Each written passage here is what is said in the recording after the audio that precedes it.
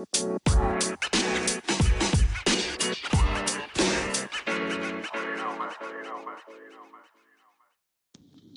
morning, everyone. Welcome back to another day of Kicking It with Kennedy. It is a Tuesday, Taco Tuesday, Turn Up Tuesday. I don't know any more other Tuesdays that we really get hype about like that, but it's fine. So, good morning, grand risings, greetings, salutations, whatever greeting you take in the morning. Hello. So, yesterday we started off talking about relationships. We're gonna keep on going into part two. Um, and this is just I want to make something clear because I've had a few people approach me about just about my podcast in general. Like, what is it? What is your goal? Like, what is your end game? Bro, my goal is to create a place for the people who feel like they don't have a place, to be a voice for the people who feel like they have no voice, or who are always told their voices are too damn loud. Like, nah, over here you can never be too loud. I'm just saying, but I just I want to be a voice for somebody. I don't want to be a guy for nobody, because let me tell you something, my evil's want to be strong, but if I can help somebody else out, I've done my job. So, on the road this morning, heading to work, and we're going to get into this thing, part two, relationships. Not relations, relationships, okay? I have always been one to, I normally dive head first when it comes to relationships.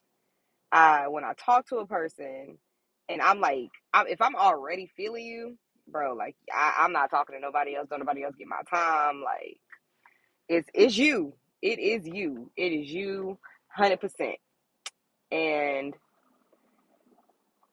I think, me personally, I think that's probably where I've gone wrong in my relationships, because I get so attached to a person. Like, you get used to being around this person every day. You guys do everything together, and just that constant closeness that you take comfort in, you take shelter in. And if something happens and it gets ripped away from you, it's like you're going through withdrawal. You're like, what the heck am I supposed to do? Like, I'm cracking out. You know what I'm saying? I know it's a bad term, but it is what it is. Like, you spaz, and now you have to relearn how to be an individual. Like, that your whole life is not wrapped up in your relationship and your marriage and your courtship, whatever you're doing. Like, that's not what the whole world revolves around.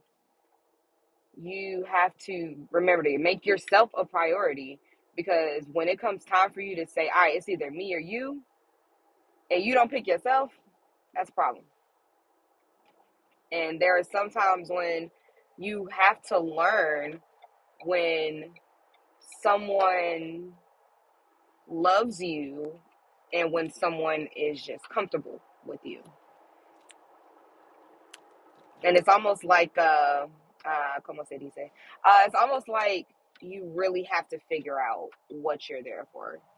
Like, what you have to look at, what your foundation was built on, and see if that foundation is still solid. If it's not solid, if you're willing to put up that fight, if you're willing to put in that work and that effort, go ahead, make those changes. Repair the cracks. Try to, I'm not gonna say undo the damage, because once the damage is done, it's done. You can't erase that pain. You can't erase none of that. It's there. But try your best to heal it. And in order to do that, both parties have to be willing and able. Both parties have to be attentive to the situation. It's a two-man job, two-woman job, whatever the case may be, a man and a woman job, whatever it is. It's a two-person job. And like I said yesterday, you can't shadow box by yourself. I mean, you can shadow box, but you're going to look real dumb if you're doing it every single day. And the person who you're supposed to be in the ring with, they just like, well, it's all good. They good. They got this. No, baby, I don't. Get your ass up in here and fight with me. Like, let's go. Give me my 1v1. Let's get to the bottom of this shit. You know what I'm saying? So, I think, and again, this is literally just me venting. You know what I'm saying? So I think that before you like agree to a relationship or before you ask this person out or whatever the case may be, sit down and come up. I don't want to say, I won't call it a plan, but like you kind of need one. You know, like if we don't work, what are the procedures? Like, you know, how are we going to do this? Are we going to be peaceful? Like, do you still want to be cool? Like, talk to me and figure these things out, because these small things are very, very important. Because the minute you sit there and you like, well, I don't know what's going on. You know, I thought that we were this and this, but I guess we're not. And it's just, it gets real messy.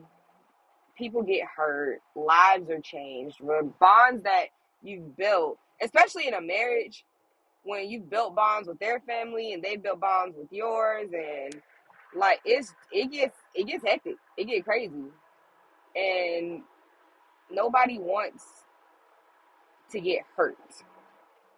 You know what I'm saying? We all want to feel loved and appreciated, and we want to let our partners know, our spouse, our significant others, that we are sincere in all the things that we do for them, and that even though it may come off as one way, that's not the intention.